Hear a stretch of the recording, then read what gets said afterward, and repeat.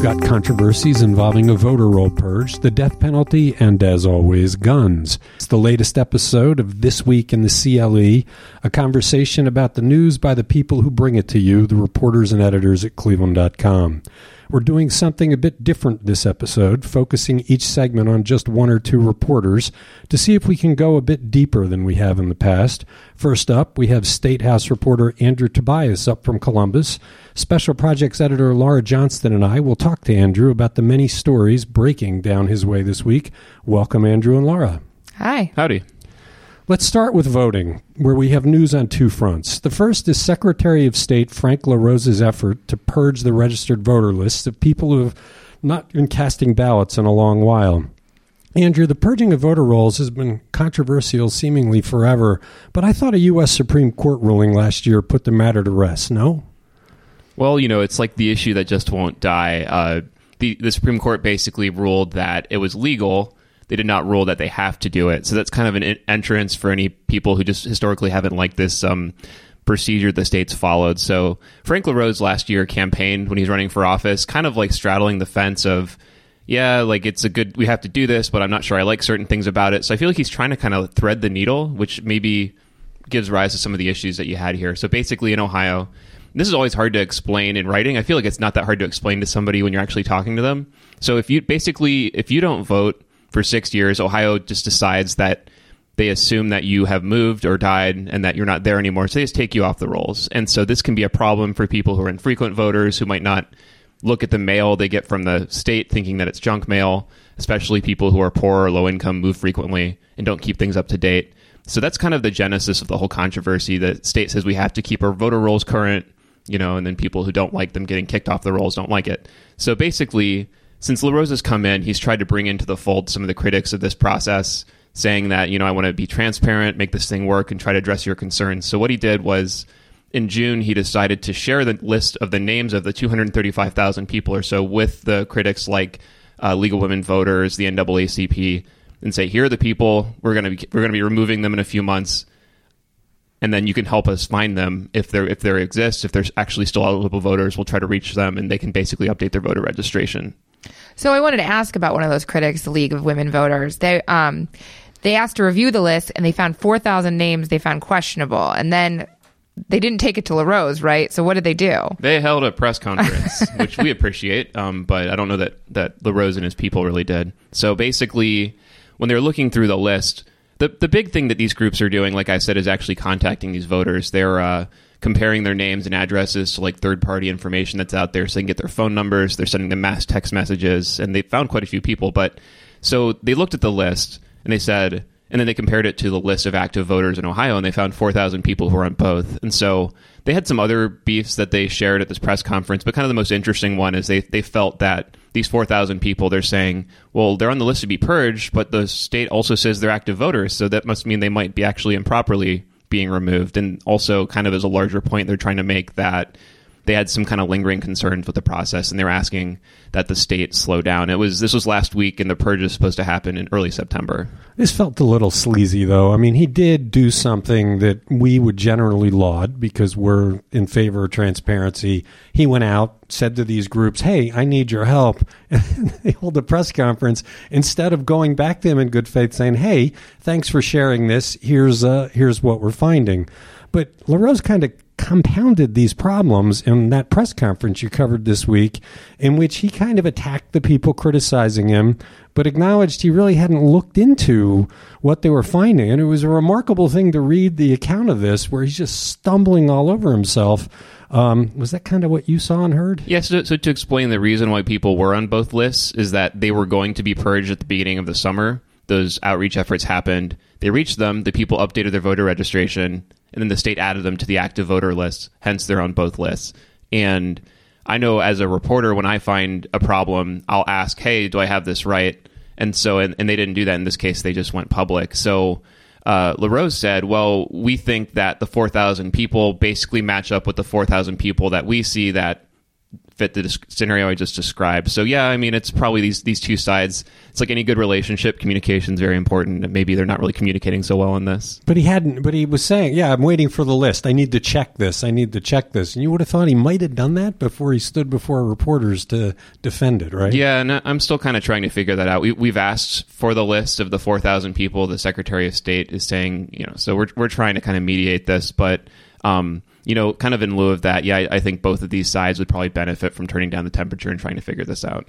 So where do we stand now? Are the voters going to be purged in September or later? And do we have any recourse to stop it?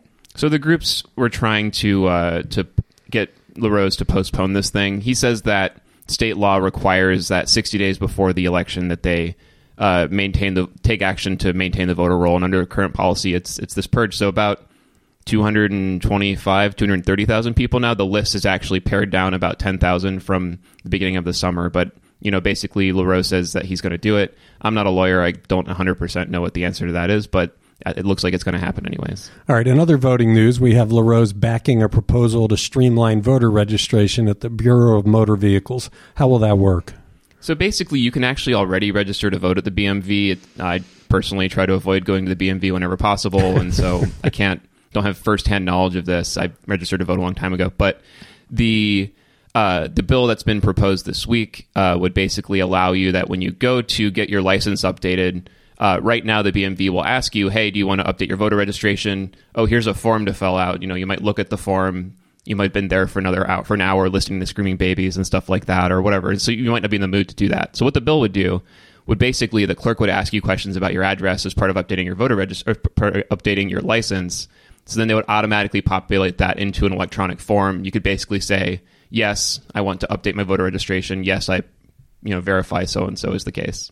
So nobody likes going to the BMV, right? And it's become an even longer process sometimes with the new license that requires more certification, more documents. So is this going to make the BMV lines even longer? And is there anything in the bill that would make hire more people so that, it wouldn't be so painful? Frightening thought. Can those lines be longer? Well, I think there's really no place to go from up when it comes to how painful the lines are. But the state actually doesn't anticipate this will make more people go because, like I said, you can already update your voter registration. It's more of just kind of like a value added, like, hey, while you're here, we're talking to you. Can you do this too? And it's kind of part of a larger thing that LaRose wants to do where it's like anytime that you interact with the state government, you could be in a position to update your registration. And this is just kind of like a very small incremental first step and maybe that ultimate longer plan. All right, let's move on. Let's talk death penalty.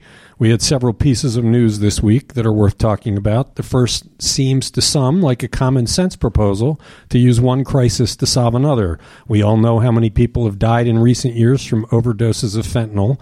With Ohio unable to get its hands on drugs it can use for lethal injection executions, we have a proposal to use the many pounds of fentanyl seized by law enforcement to start executing people on death row. Who proposed that, Andrew, and what has the reaction been? Well, State Representative Scott Wiggum, who's a Republican from Worcester, is the one who proposed this, and it's pretty simple. I imagine he was thinking, well, heck, like we've got all of these drugs, we're looking for drugs, let's make a match. The reaction, so experts have said that it's illegal to use street drugs to kill people, which I mean, kind of when you put it in those terms, I feel like it's almost kind of self-evident. But to explain, these drugs are illegal drugs. So A, you can't use them for anything. The police have to destroy them following a particular procedure. So let's say they make it legal. Still, federal law says they're illegal, but hey, let's set up a procedure. The second problem is that when you perform execution as a state, the kind of constitutional law requires that you establish a very specific protocol that you can reproduce and recreate. When you're using street drugs, you don't actually know what's in that stuff. So yes, it's deadly, but it might also be cut with cocaine or whatever else. So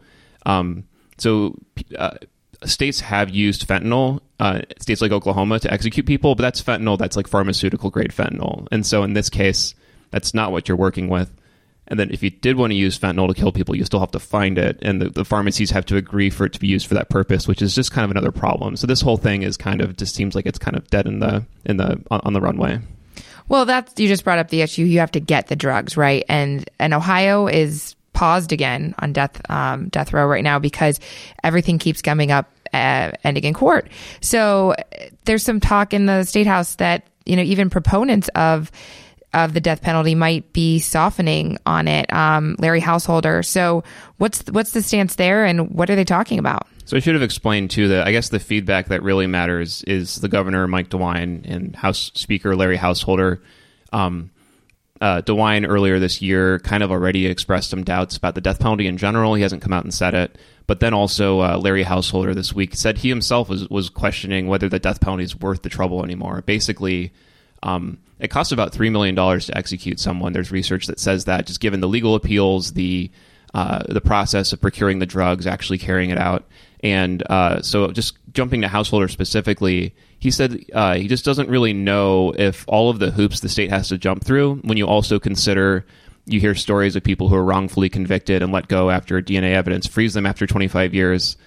There is some long-term polling, too, that shows that American support for the death penalty has dropped over the years. It's still roughly a majority, but it's not what it used to be. So when you kind of just think of all that stuff together, what Householder said is like, yeah, I'm not even really sure if this is worth the trouble anymore.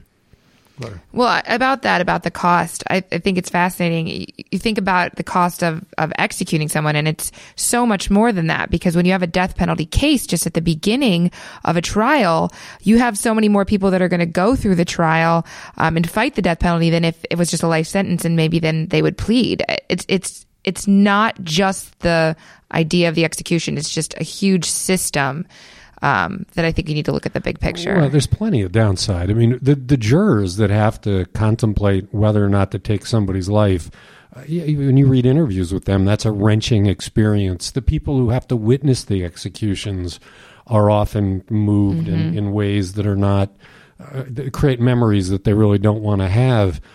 So you got the cost, you've got the legal challenges, you've got finding a means that's not deemed cruel and unusual. There's a whole lot of reasons not to do it. What are the reasons to do it? And you have people talking about, well, maybe these drugs are really hard to get. Like, should we go back to hanging or firing squad or the electric chair that hasn't been used since the beginning of the century? So it's, I hope it's something that people keep talking about. Yeah, the argument for it, or one of the ones that I think is the most compelling, is that prosecutors say they can use the death penalty as a bargaining chip in order to get people who are facing a life sentence or facing the death penalty, to getting them to kind of say, oh, here's what I did, here's where you can find the body. They can create some closure, and they can use it as leverage. I guess the other argument is just vengeance. It's justice. Maybe there's some people who are dangerous to apprehend, people, murderers are killing people in prison. You hear stories like that too. But it's one of those things, like I said, that given kind of some of the key players who have said what they've said about this, I wouldn't expect that it wouldn't be that much longer before Ohio might just completely walk away from it altogether. Householder also made news this week regarding guns. We're now a few weeks beyond the massacres in Dayton and El Paso.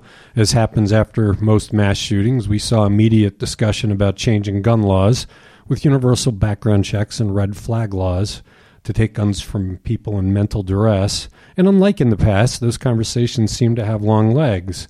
That led many to believe that we might actually do something. This week, though, President Donald Trump seriously backtracked, then came back and said he's still in favor of it. It's kind of hard to figure out where we're going. Now Householder is saying he does not see much chance for Governor Mike DeWine's proposals dealing with guns. Is there something specific, Andrew, about DeWine's proposals that is bothering people in the State House? So when you talk to Second Amendment supporters, which, framing it that way makes it seem like if you oppose any kind of gun control, you're against the Second Amendment. But basically the pro-gun people, I think we know who they are. They say that they feel that red flag laws violate due process, that, that the scenario they always come up with is, oh, my next door neighbor doesn't like how I'm cutting my grass, so they're going to call the cops on me, say that I'm crazy. The police are going to come in and seize my guns. I'm never convicted of a crime. It just, basic due process issues that they have with it.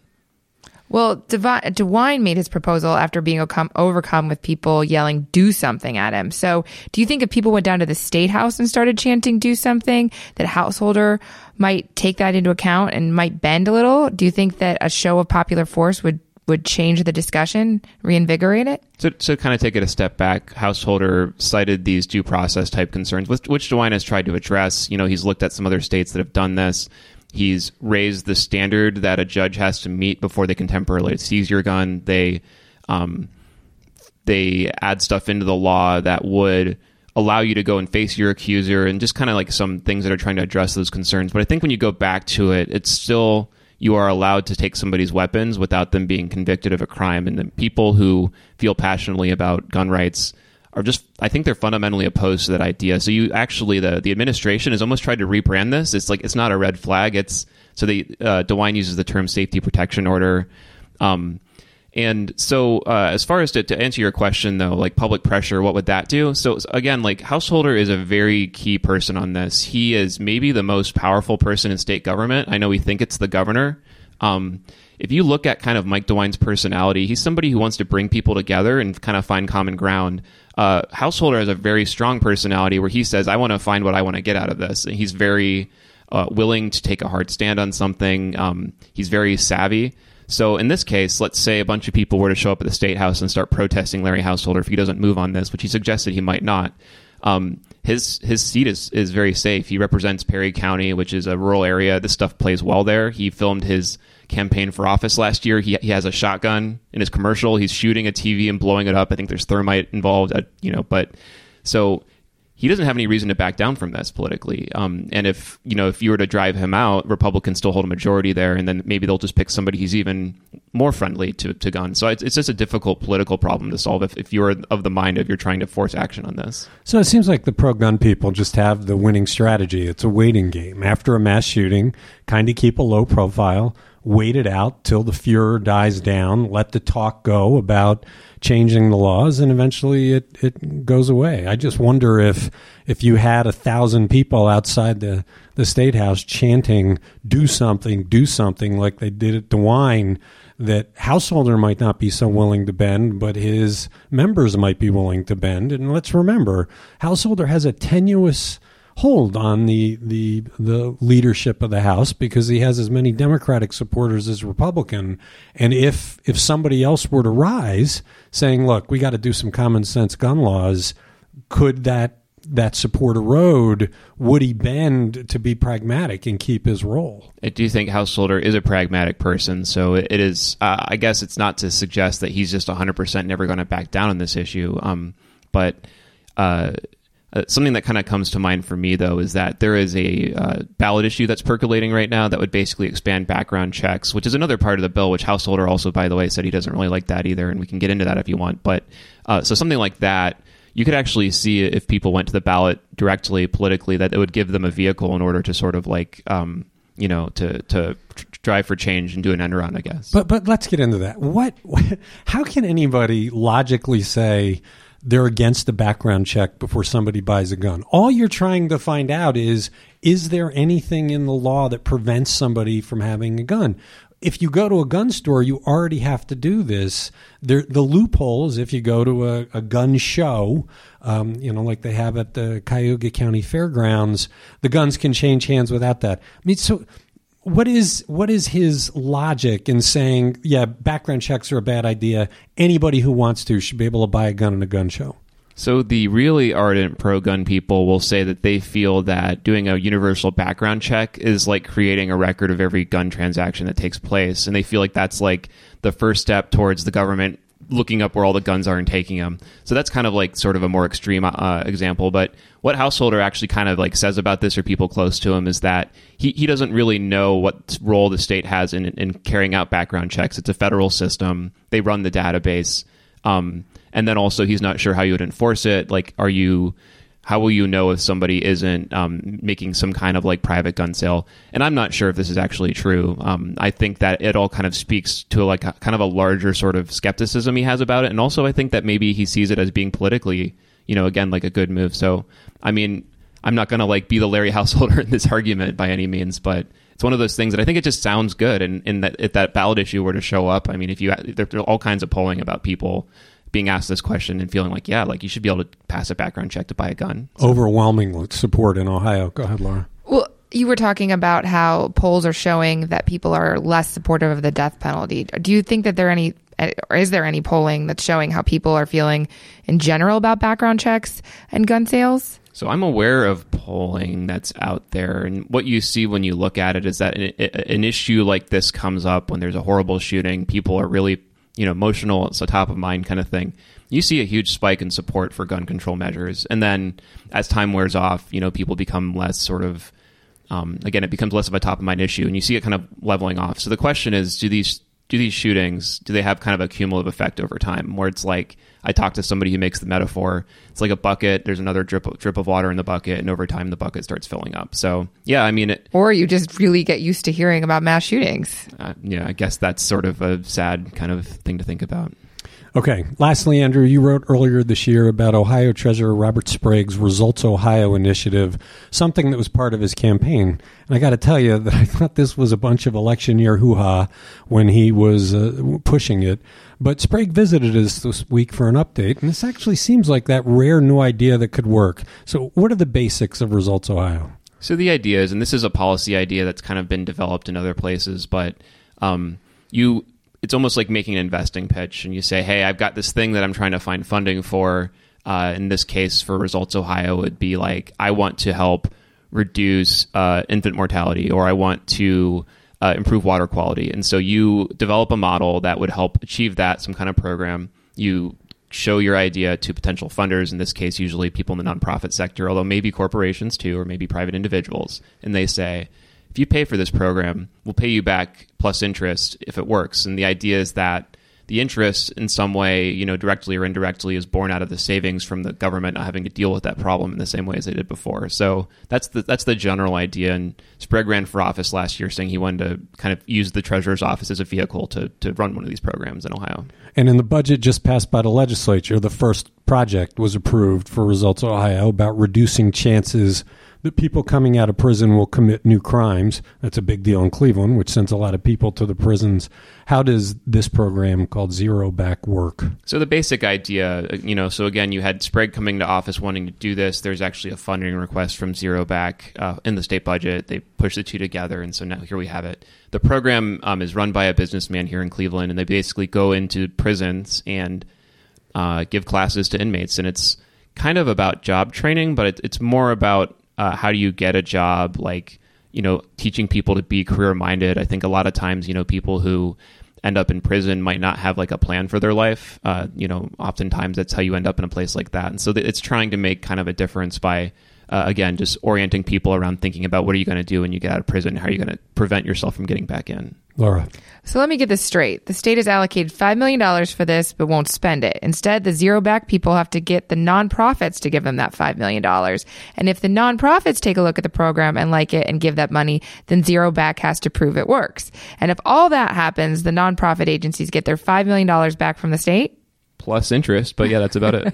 All right, that's a cool idea because it has two places where safeguards are in place for the taxpayer. The first is that vetting of the idea by the nonprofits. If they don't like what they see, the idea dies. Then if the program gets funded, it has to be successful, or the state keeps the money. It's not bad. So big thanks, Andrew, for coming up from Columbus to talk about all this news. You enjoying your time down there? It's not Cleveland, but it's all right. No real sports teams. In a moment, we'll immerse ourselves into all sorts of happenings in the federal and county courthouses, including a discussion on the first settlement in the huge opioid case based in Northeast Ohio. You're listening to This Week in the CLE. If you're listening to this podcast, you clearly value what we do here at Cleveland.com. Nearly everything we produce, including this podcast, is free, as we seek to support ourselves through advertising. But advertising is not enough to sustain us, and we've created some content that does bring us a small fee. One of those is Project Text, in which some of our writers send messages to your phone about their thoughts, perspectives, and what they are working on. People like Brown's beat writer Mary Kay Cabot, sports columnist Doug Lesmerises, and Justice Center reporter Corey Schaefer. It costs $1 a week. You can support our journalism. Sign up at cleveland.com/Project Text. We've got some terrific reporting to talk about in this segment of This Week in the CLE with the two reporters who did that terrific work, Justice Center reporter Corey Schaefer and federal courts reporter Eric Heisig.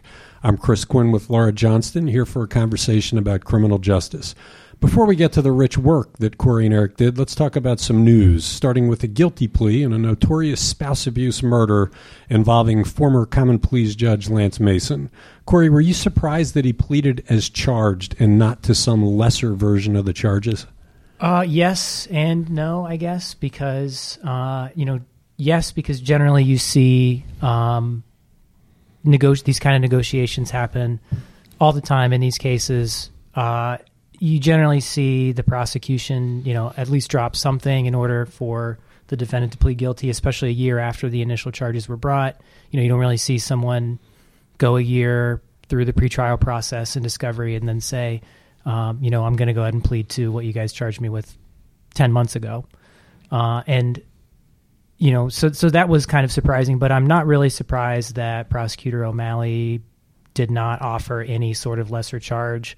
I think he made this very clear after the plea that he was going to make sure that Lance Mason paid the most serious penalty that he could possibly bring to him.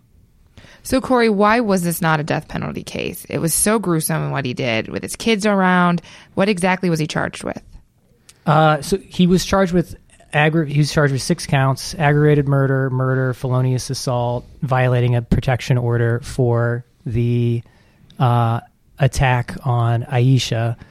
And then he was also charged with felonious assault and grand theft because he jumped into Aisha's SUV and drove off and ran into a police officer that was responding to the 911 call. And injured him, correct? And injured him, yeah. Serious injuries to his legs is what he suffered there. So that was a felonious assault. And we got a lot of questions about that. I did a Facebook Live with Hannah Drown after the plea, and a lot of people were wondering why this wasn't a death penalty case. And to bring a death penalty charge, there has to be certain criteria that the crime meets. Not every aggravated murder is eligible for the death penalty. If you look at the cases that Prosecutor O'Malley's brought the death penalty, it's been cases where there have been more than one victim. It's been as part of some course of conduct where, this person kills somebody and then tries to cover the crime up and hires somebody to burn the house where the body is. The one that I think they possibly considered was in the commission of another high-tier felony. So, if you have a case where,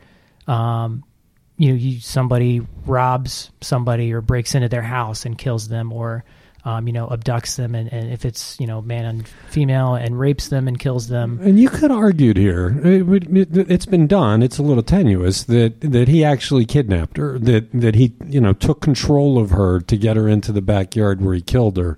Other prosecutors have done that, but O'Malley did not. Right, I think, and there was a lot of criticism against, for example, Bill Mason when he was the prosecutor, that he was indicting 30, 40 death penalty cases a year. Every single case that you could possibly bring it, he was bringing it. And starting with Prosecutor McGinty before O'Malley, he really pared back on when they pursue the death penalty. And there's a whole nother debate on whether or not the death penalty, we should bring the death penalty, especially when there's the legislature is having all these problems. Actually, with the execution. We had that debate in the previous segment in some detail. There's still a question of what happens next. He could get life without parole, or could he realistically hope to get a sentence that would allow him to someday be released?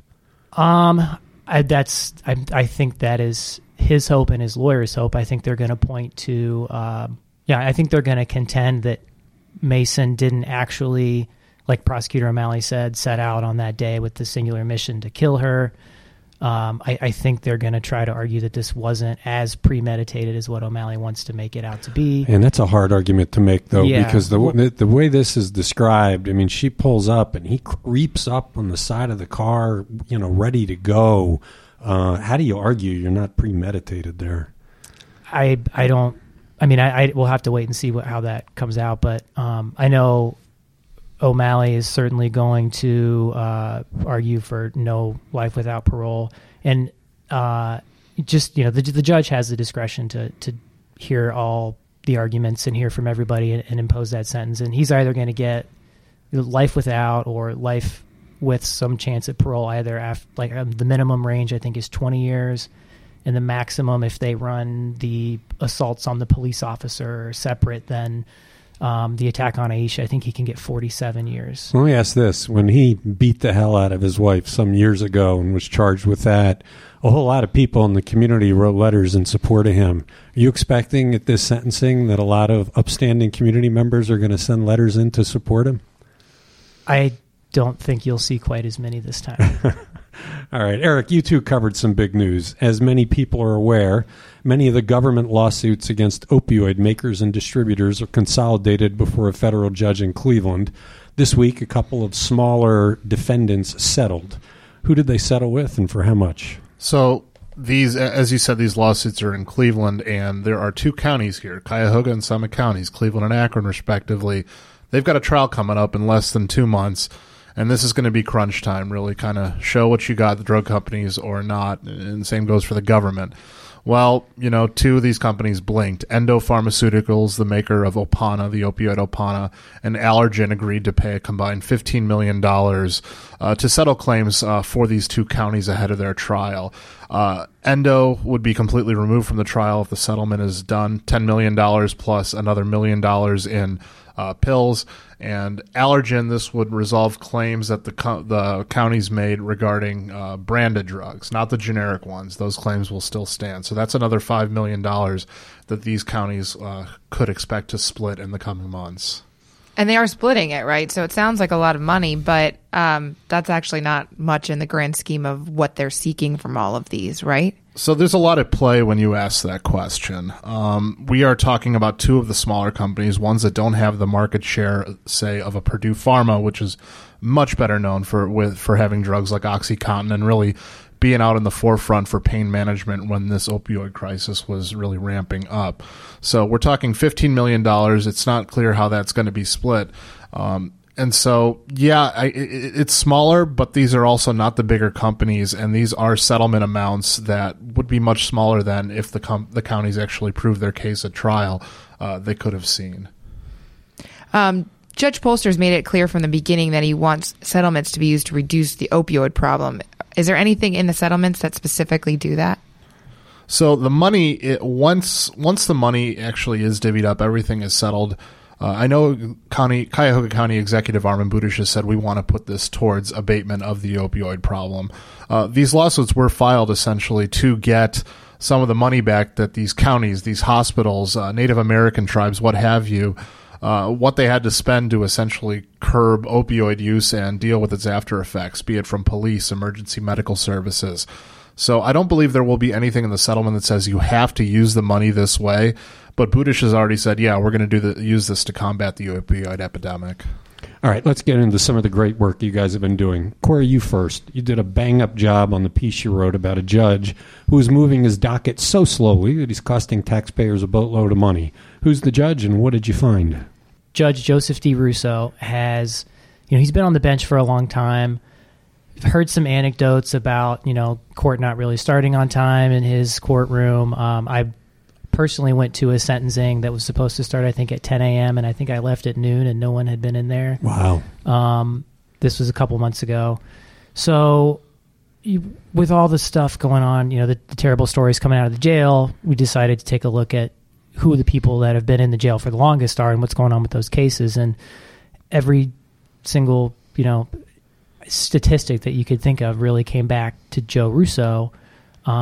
He's got 13 defendants, and these are as of a couple weeks ago, but, he had 13 defendants who've been in jail for 400 days, which is, basically the period that brings us back to the first death last year. Oh, right. That's kind of why I picked that 400-day number to bring us back to that period. Before a whole bunch of people started dying. What turned out 9 in the past 14 months. Yeah, right. And so he's got 13. The next highest judge is Wanda Jones, who, you can make the argument she's still getting her feel. She's a first-time judge. She was appointed, by the governor. So she had 9, and I think, really no one else had more than 4 defendants in for that long. And then, pegging it back to even further is 600 days. So, we're getting back to almost 2 years. He was the only judge to have more than 3 defendants, and he had 8 defendants in for that long. Get into the dollars a little bit about what that means for taxpayers. Yeah, so the county basically estimates it costs about $104 per day per inmate, to house somebody in the jail, to feed them and provide security and all that stuff. So, when you add these numbers up, he got to be, I think his docket number was like $1.3 million that it's costing for these jailed inmates. And the next highest judge, when we looked at the numbers, was Dina Calabrese, and she had just finished like a 6-week death penalty case where she really couldn't do anything else. So that kind of backed her docket up.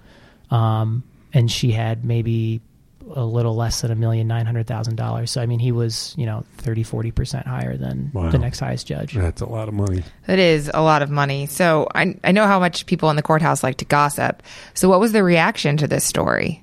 So I actually ran into an attorney on the street on Superior by West 6th the other day, and he stopped me and said, I'm honest, I'm kind of surprised that Joe Russo's numbers weren't even further out there. Wow.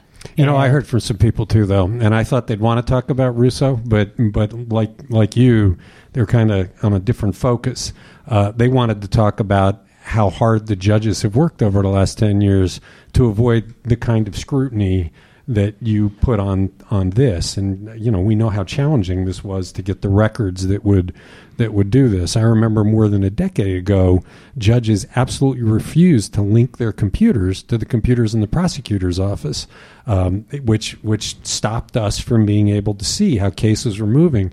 And it was so ridiculous back then that when the prosecutor's office typed in an indictment and sent it over electronically, the court office would print it out, take it to a clerk, and have to retype it in. That's how intent they were of keeping these systems apart. So people are hoping your story puts some pressure on to build a system where we can actually pay attention to what the judges are doing, partly because of how much money your story showed in just this limited case it's costing.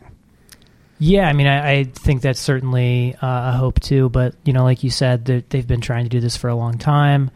The judges don't. I don't think the argument back then was that we don't want to link our computer system up with the prosecutor's office because that could possibly put some temptation for some sort of misconduct. For the prosecutor's office to manipulate records somehow. That was done when Judge Nancy First was the administrative judge. I think judges don't want to lose control of their docket, their courtroom. They're elected officials just like Judge Russo or just like Prosecutor O'Malley or the County Executive Armin Budish. They're, at the end of the day, I feel like they probably believe that they're accountable to the electors and not to other elected officials to tell them how to run their court. But there is somebody who can tell them how to run their court, right? Isn't there an election coming up soon for the administrative judge's position, and that person can actually do something about it?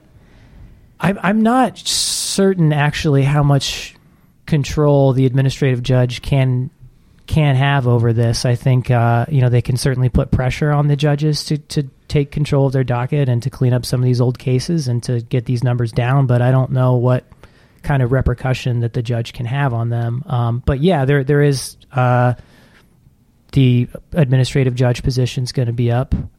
Judge John Russo, not not Joe Russo, but John Russo has been the administrative judge since 2013. This is a position that the other judges elect, and he's basically the voice of the bench, and he goes out and through all these negotiations with county leaders and meetings and all this stuff, he voices the concerns of the judges there. So the two main judges that have come out as running for this position are Brendan Sheehan and Nancy First, and so we'll see how that goes. To his credit, Russo has brought more transparency. He has made things a little bit more accessible. It's just, I remember 10, 12 years ago, it was a lot easier to get a hold of the kind of records you needed for your story than it is today. Today, it took, basically a sledgehammer and records requests, and even then we didn't get it as quickly as we wanted.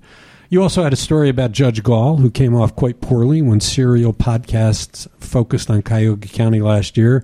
He handed down a jaw-dropping sentence with a jaw-dropping explanation. What was it? Yeah, so I think anyone who's familiar with Serial probably already has opinions about Judge Gall. So this is a case.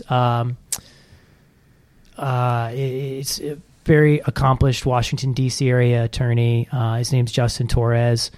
He was charged with gross sexual imposition. So basically he was molesting a young boy, a local boy, during holiday trips back here with his wife. So he did it 3 separate times on 3 separate holidays, and ended up, the boy came forward and spurred the police investigation, and then led to the charges. And he pleaded guilty to 3 counts of gross sexual imposition, which is a 3rd-degree felony.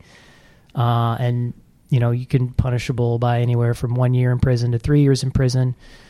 And at sentencing in January, Judge Gall sentenced him to 3 years, but made it very clear that he didn't want him to serve any more than 6 months.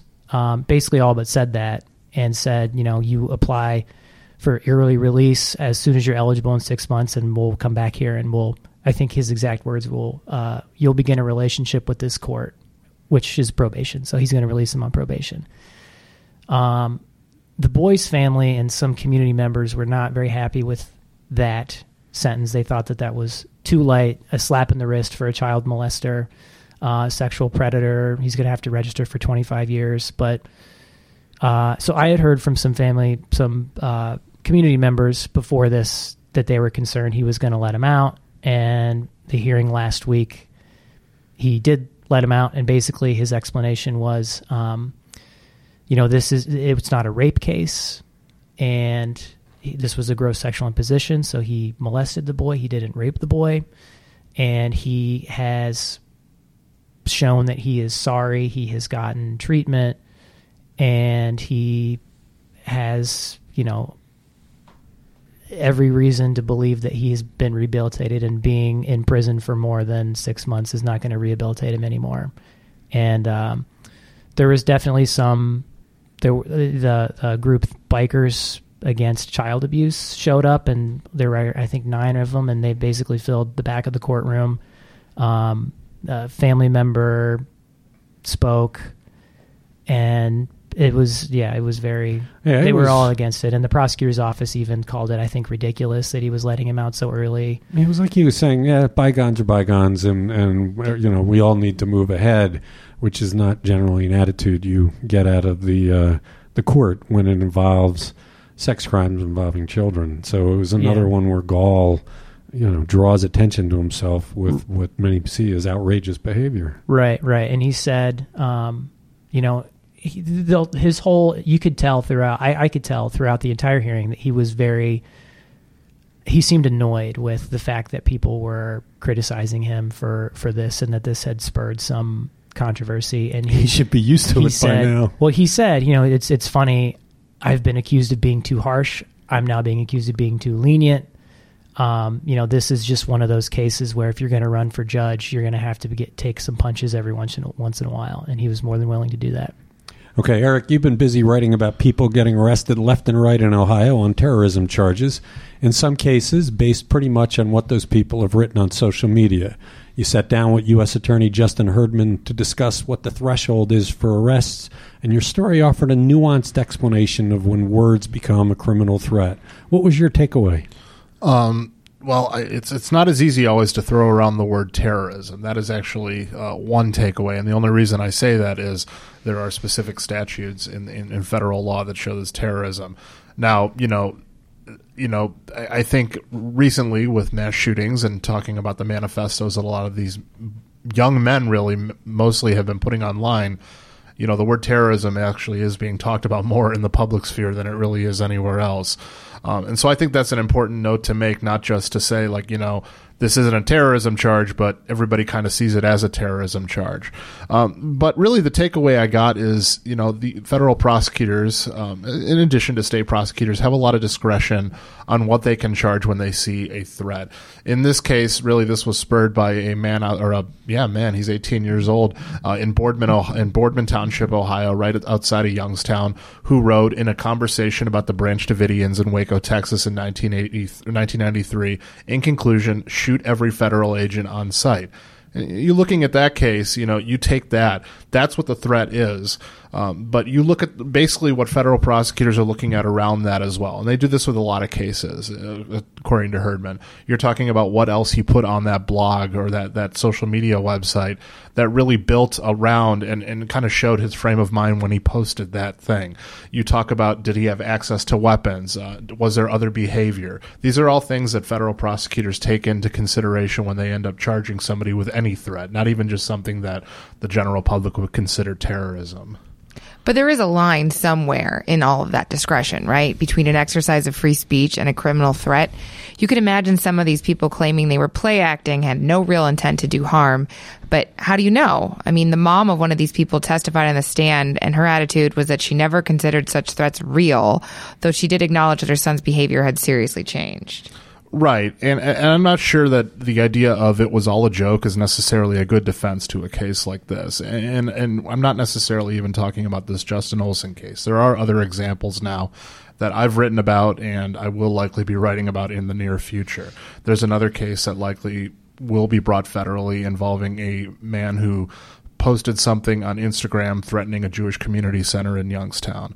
And so the idea of them saying, well, this was all a joke, I'm not sure that's a great defense. In terms of, I guess, whether or not you can predict the future, that's really what prosecutors and law enforcement are trying to do. There were serious concerns that Justin Olson, according to law enforcement, may end up committing a mass shooting, especially in wake of what happened in Dayton. But let me talk a little bit about that fine line Laura mentioned. I mean, if he had posted on there, I hate federal agents, he'd be okay. If he said, I wish federal agents dropped dead, he might be okay. But when he said they should be shot, they decide, okay, that's a credible threat that we need to address. And that's what your story kind of explored, is it's tough. And and if they get it wrong, if they don't arrest the guy and he goes on a massacre, they're going to be second guessed until the end of time about how they allowed it to happen. But it's also a country that is very fundamentally proud of free speech rights. And this is an 18-year-old kid who was posting really dumb stuff, really ugly things on social media. And it seemed like Herdman puts a lot of thought into how they make these decisions. Well, I guess that's the beauty of being a federal prosecutor, is you can essentially take the worst of the worst. I mean, Herdman told me in the interview, by the time it really gets to his office, it's been vetted by local police. It's been vetted by municipal prosecutors, by state prosecutors. It really isn't a close call by the time it gets to him. So, yes, there are free speech implications, and there is a bit of a I know it when I see it kind of thing. The other thing that, in terms of the First Amendment, when it crosses over from just free speech into an honest-to-God threat, is the level of specificity. Shoot every federal agent on site is not necessarily saying shoot federal agent X on site. It's just saying, like, a threat against everybody. And so, yeah, that's where it gets a little more nuanced, and they have to look at everything that's going on around that. But, if there are other cases, for example, where, somebody threats the president or makes a threat against the president, a judge, what have you, those are so much more clear cut just because it is one person and a threat against basically harm against an individual. And we should point out that Herdman is not the final arbiter. He's the one that lodges the charge, and ultimately a judge or a jury makes the decision if the defendant chooses to fight it. In many cases in federal court, they end up making a deal. Eric, you also wrote this week about an interesting lawsuit by a Cleveland cop who says the city illegally forces officers to use comp time instead of paying them overtime. What do we know about this one? This is a man who's a 5th District Patrol officer named Jeffrey Cosma. He's actually on medical leave right now. He said he accrued more than 1,000 hours of comp time in lieu of basically taking time and a half overtime, which he said city brass required him to do.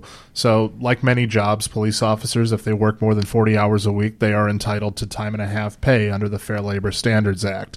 This lawsuit says I was never given that, and they're just telling me to bank the hours so I can use them at a later time.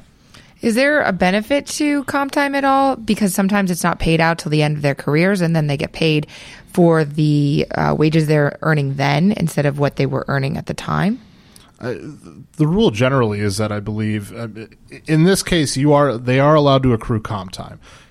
The Fair Labor Standards Act says for police officers, for firefighters, what have you, it's got to be only up to 480 hours. And this guy says he's got more than double that.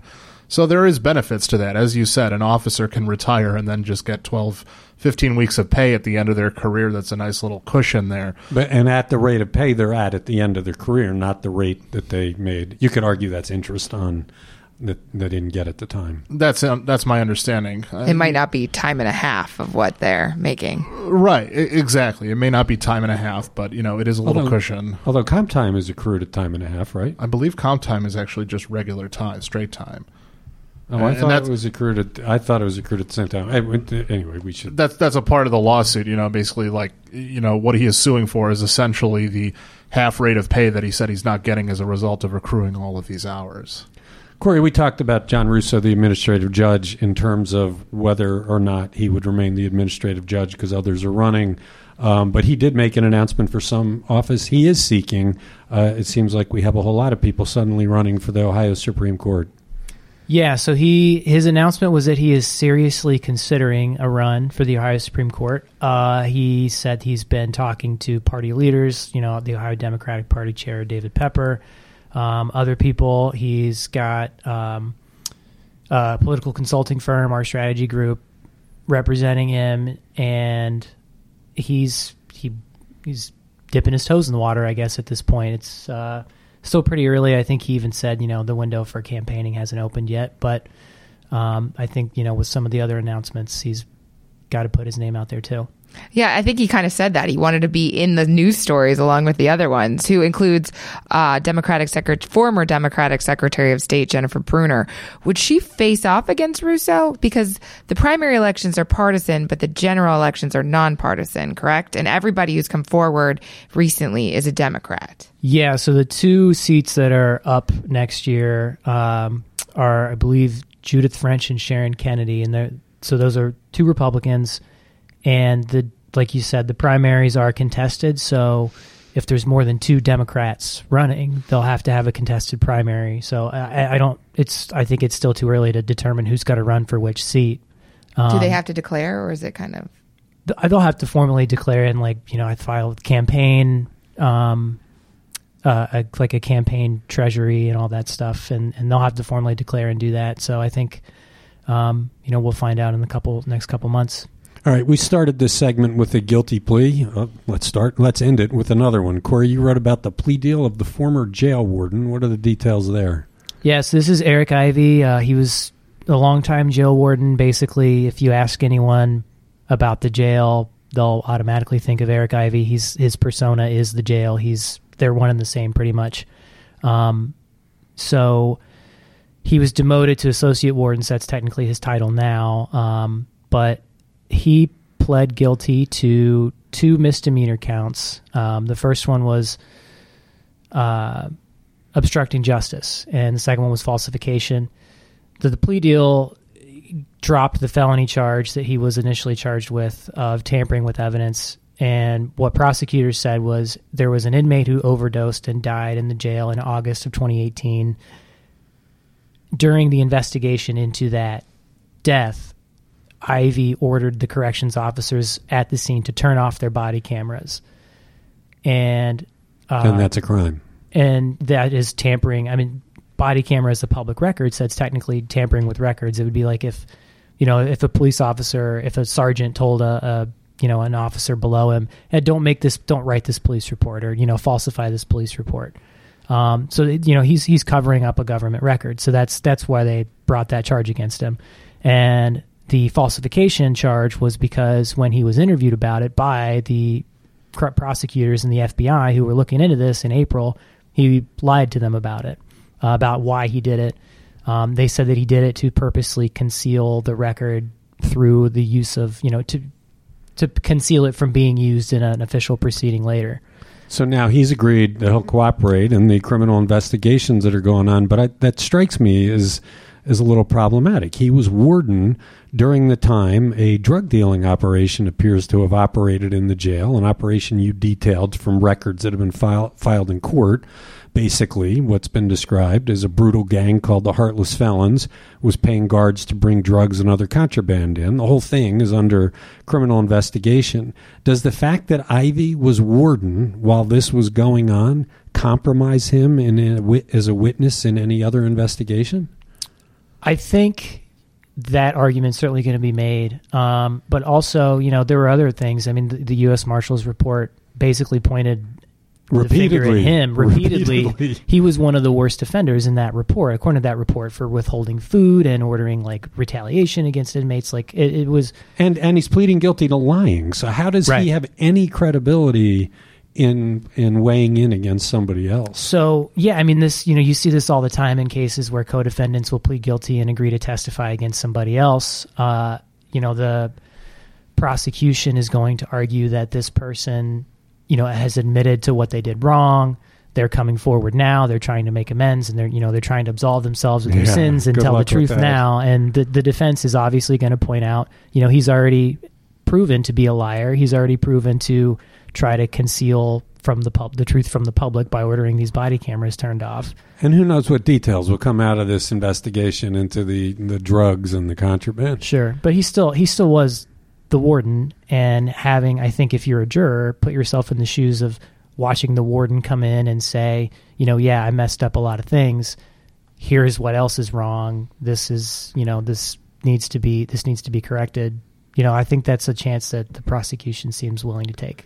All right. Well, look, thanks, Corey and Eric. Great work you're both doing, and I can't see what you come up with next. Next up on This Week in the CLE, we'll be talking about how you can play a role in determining Cleveland's prosperity for the next 50 years.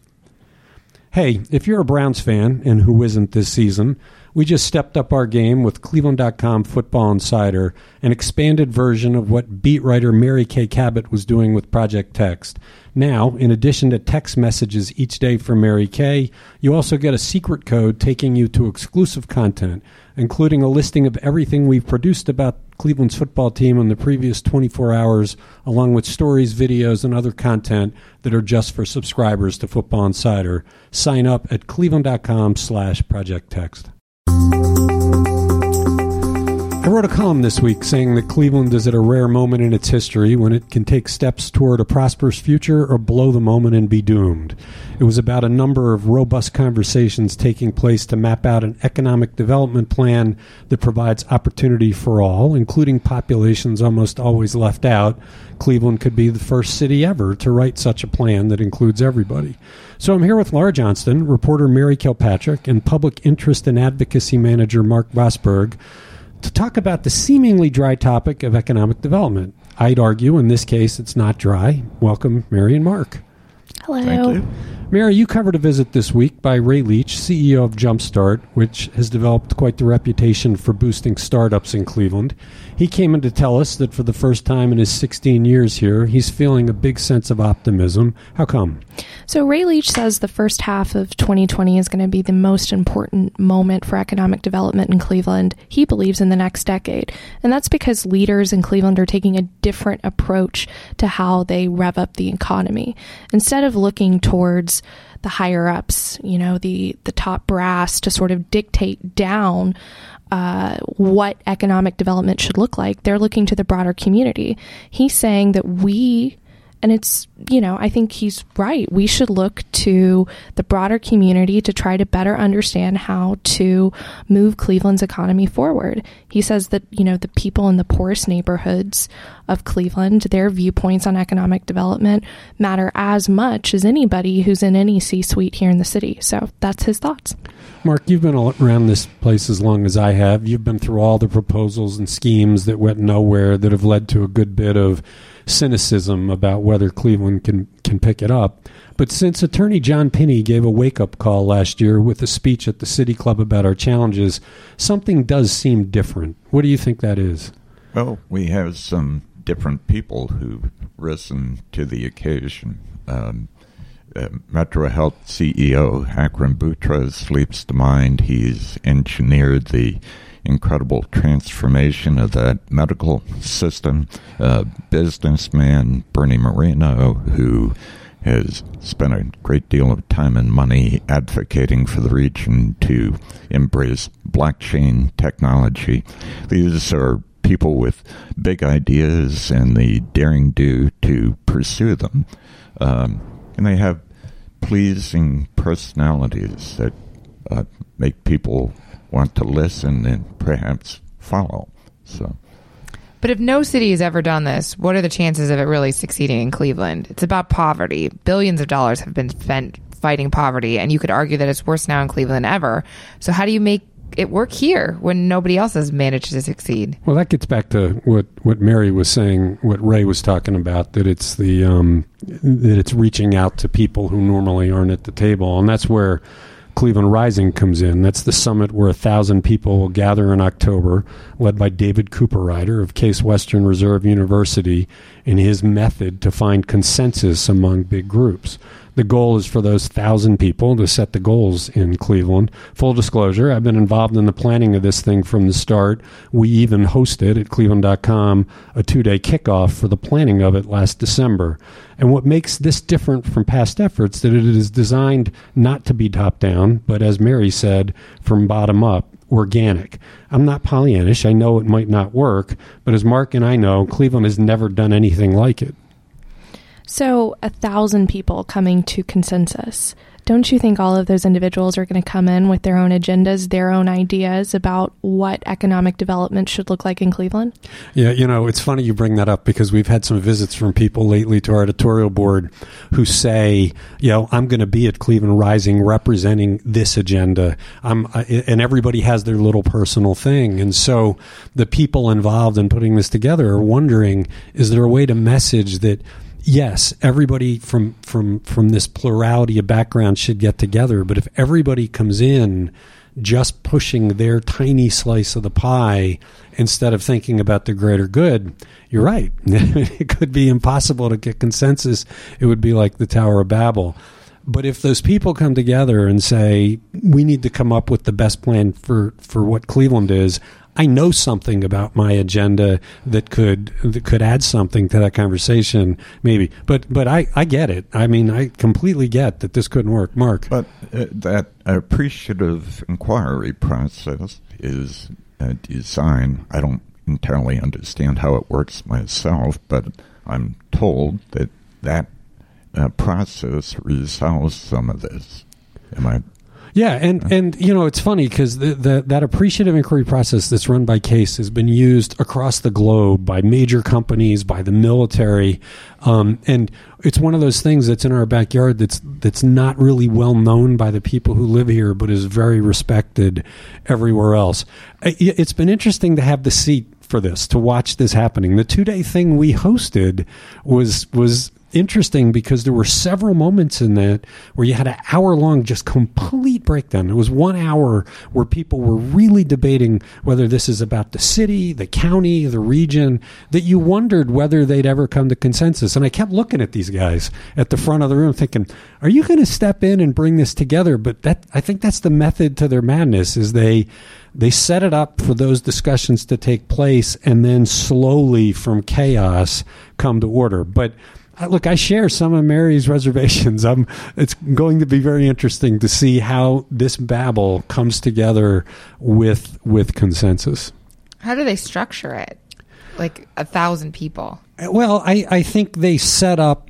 I'm not entirely sure, but I believe they set up a bunch of different smaller conversations that they continue to coalesce into more singular conversations. And look, the other thing is there have been some criticism so far saying, what could these ideas be? And everybody involved is being very careful not to even offer examples, because that would give the appearance that this is predetermined, and it's simply not. It's not a predetermined outcome.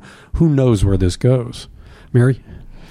I'm interested to see how it turns out. I mean, 1,000 people coming to consensus, it's a tough thing to do, but if they have a method, we'll see if it works. Okay. A focus of Cleveland Rising is opportunity for all, which is one way of saying it attacks poverty. We're now joined by City Hall reporter Bob Higgs with news of another pretty significant effort to attack poverty, which is to provide lawyers to parents of lesser means who are being evicted. Bob, we've been talking about something like this for over a year. This week, Cleveland City Council President Kevin Kelly made it official. What would his proposal do? This proposal is an attempt to level the playing field. You have about 9,000 eviction cases every year in Cleveland. The vast majority of them involve people who are impoverished, and particularly women who have children, and particularly African-American women. And most of those cases, those people can't afford to have a lawyer to show up at an eviction proceeding and represent their rights. And what legal aid found was that the typical eviction proceeding might only last 1 or 2 minutes and they're out. So this is an attempt to try and stabilize that population group by giving them someone who can go in on their behalf.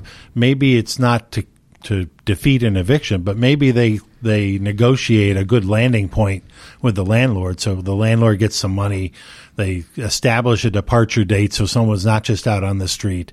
And the big drive behind it is that with children in particular, and 6 out of 10 of these eviction cases involve children.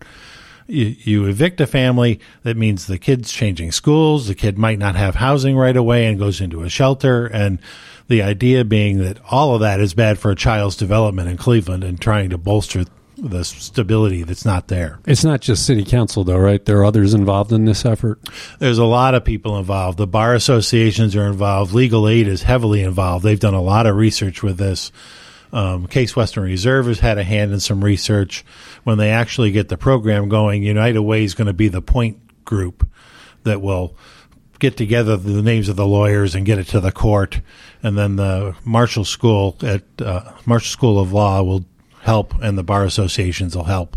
And I thought it was interesting in your story, you said that the United Way's network of health and human service nonprofits then have an access point for these families too. So hopefully they can get more than just the lawyers. That actually is one of the big drivers behind some of this, because just in terms of the rent, when you have somebody who's an advocate for you at the housing court, it might mean you can get emergency rent assistance through one of several programs that are out there. And going through this United Way connection means the United Way programs that are there as a safety net can be tapped. When could this be official, and what will it cost taxpayers? I would expect it'll get final passage from City Council by the end of September or early October. It's got to go through committees, but there's not a lot of resistance there at all.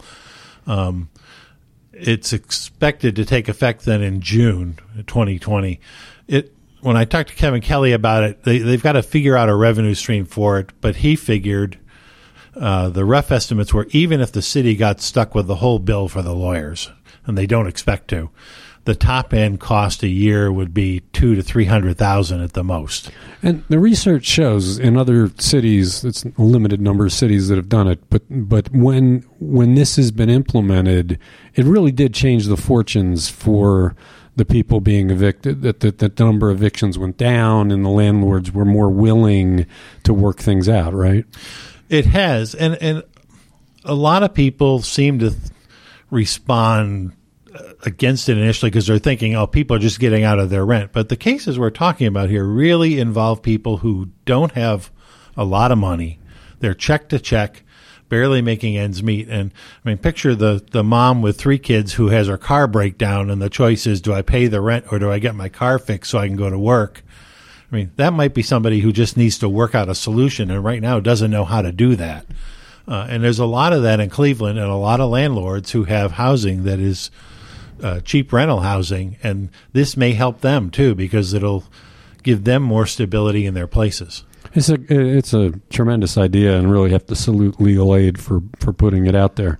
In a moment, we'll be talking with pop culture guru Troy Smith about some time he spent with one of the directors of the most successful movie of all time, Avengers Endgame. If you care about Lakewood, we have something that you should try out. It's called Lakewood Together, and it's an entirely new reporting format for news about your city. Reporter Emily Bamforth, several times a day, sends you text messages about what is going on, with news about government, schools, home sales, and other topics that matter to you. Lakewood Together costs $1 a week, but you can try it out for free for 2 weeks with no obligation. Check it out at cleveland.com/projecttext.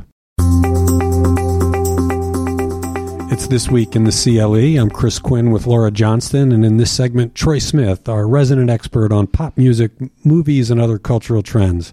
Troy, you had opportunity to hang out with one of the directors of Avengers Endgame recently. You've seen all the Marvel Comics universe movies and had an attention to detail that leaves me reeling. So when you talked to him, I imagine you had some things you want to know. What did you learn? I think the most interesting thing was looking at Anthony. It was Anthony Russo, by the way. The Russo brothers from Cleveland, Joe and Anthony. Anthony did a special event at Best Buy in Parma. I think it floors them how far they've come from, the Collinwood movie, that was kind of a DIY thing that took Cleveland by storm, to now Avengers Endgame, which is the biggest movie of all time. To look at his face, he can't really explain it. It's funny to see.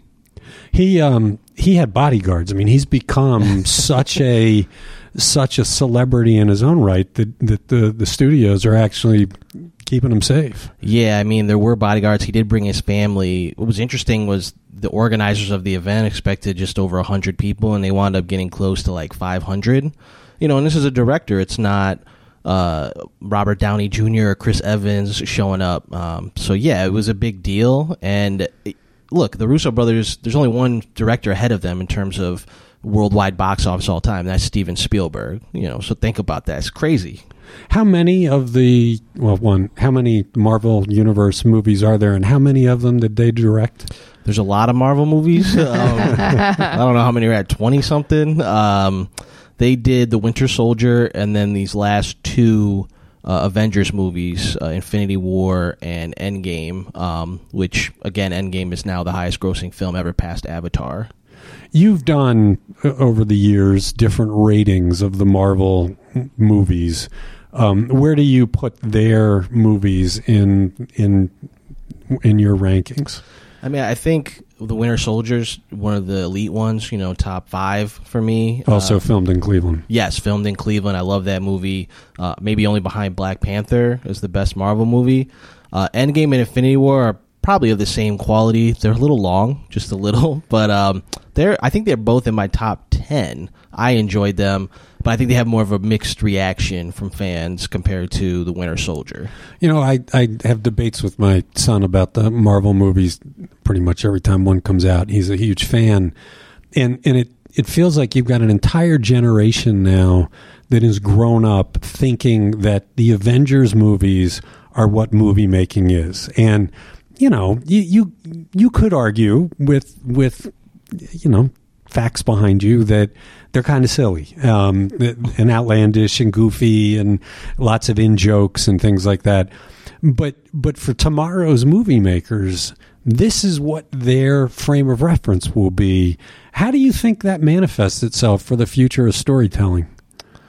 I think I should mention they did Civil War as well, and they incorporated another one of the great Marvel movies and incorporated a Cleveland component in that as well. It wasn't filmed here.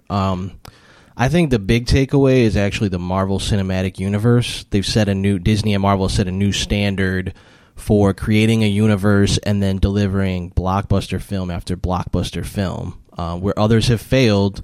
In that sense, if you look at the DC universe with Justice League, they're already trying to reset that. And the Russo brothers are at the center of that. So I think now you're going to see where people thought the sequels and prequels and whatever and reboots were at an oversaturation point. I think studios are going to start going for this now. It's going to be about creating a cinematic universe in anything you're doing. And the fact is, Marvel's even transferring that to TV now if you look at Disney+. So that's how you build a huge franchise and studio system. Laura. So then what's the next universe they're going to take on? So Marvel is transferring. They have several original shows. So you're going to see these movie characters, whether it's the Winter Soldier, Loki, some of the other characters, move to Disney+. You're going to have original series with these movie characters appearing there.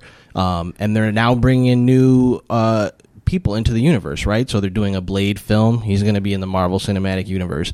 They now have the rights to X-Men and Fantastic Four. That's going to be in the universe. Has there ever been a worthwhile Fantastic Four movie? No, I don't.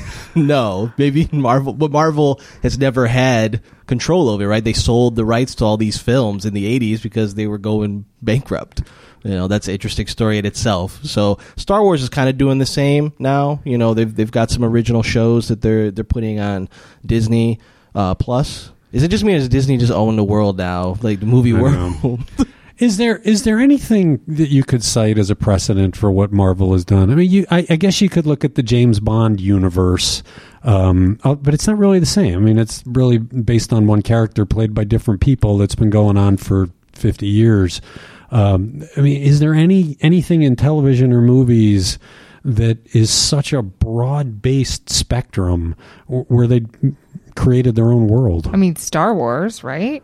Star Wars, yeah, that still has kind of the one guy's vision. Like, George Lucas never really took ownership of these side stories, right? Like, he had the canon. This is all nerd stuff, but like, fans would write their own fan fiction, and then if it was good, George Lucas would accept it as like canon. But no, Marvel, this plan is insane, right? You see them break down Phase 4, and it's like a CEO of a business breaking down how financials are going to lay out over the next 10 years. It's pretty crazy, and that the Russo brothers are a part of it. But if you go back and look at their filmography before The Winter Soldier, it's like they were directing Community episodes, and that's how they got noticed by Disney. Well, and that's what they said in that interview with you. They said, they didn't grow up being filmmakers. They grew up being film geeks who like to talk about movies. And so, like, it's not like they're trying to be like, some avant-garde movie maker. Yeah, there's no Jaws, there's no Mean Streets like Scorsese or Spielberg. This is two guys who were having fun making paintball episodes of Community, and then the president, and I like Community. The president of Marvel Studios is like, I really like Community, and that episode was awesome. You guys should come interview. And then you see them; they're at Lucasfilms on a Star Wars podcast, like geeking out, and and you ask them what's next, and they're just like, we like making cool films, and there was whole Cherry, which was supposed to film here but isn't going to film here. Thank you, people who removed the tax credit. Yeah, they put it back, but they put it back too late. Well, that's what I was going to say. Does this change Cleveland's, like, the view of Cleveland in the movie world? I think, as much as we want to talk about, Cleveland's a great place to film movies, it really comes down, and Chris, to the tax credit, right? We see that with Cherry. The Russo brothers wanted to bring a film here that's about Cleveland. It's set in Cleveland, and the thought of the tax credit going away, they immediately went to plan B. So I think as long as that tax credit stays there, or they're trying to get it up now with more money, that will keep movies coming to Cleveland. All right, let's step back a minute. You know these movies inside and out. You say Black Panther's the best. What's the worst? Oh, wow. For me, the worst film is Thor: Dark World. Is that the second Thor movie? The second Thor. People, the 2 and 3 Iron Mans, the second and third Iron Man, people don't like. I don't like the Guardians film, the second one. Oh, you don't? No, the first one was great. Those are kind of the worst, but it's still all better than Batman versus Superman. All right. That does it for the episode. Thanks to Troy and Laura and all of their colleagues for the conversation. This Week in the CLE is published most Thursday evenings. Hit the subscribe button to make sure you never miss an episode. We'll be back next week.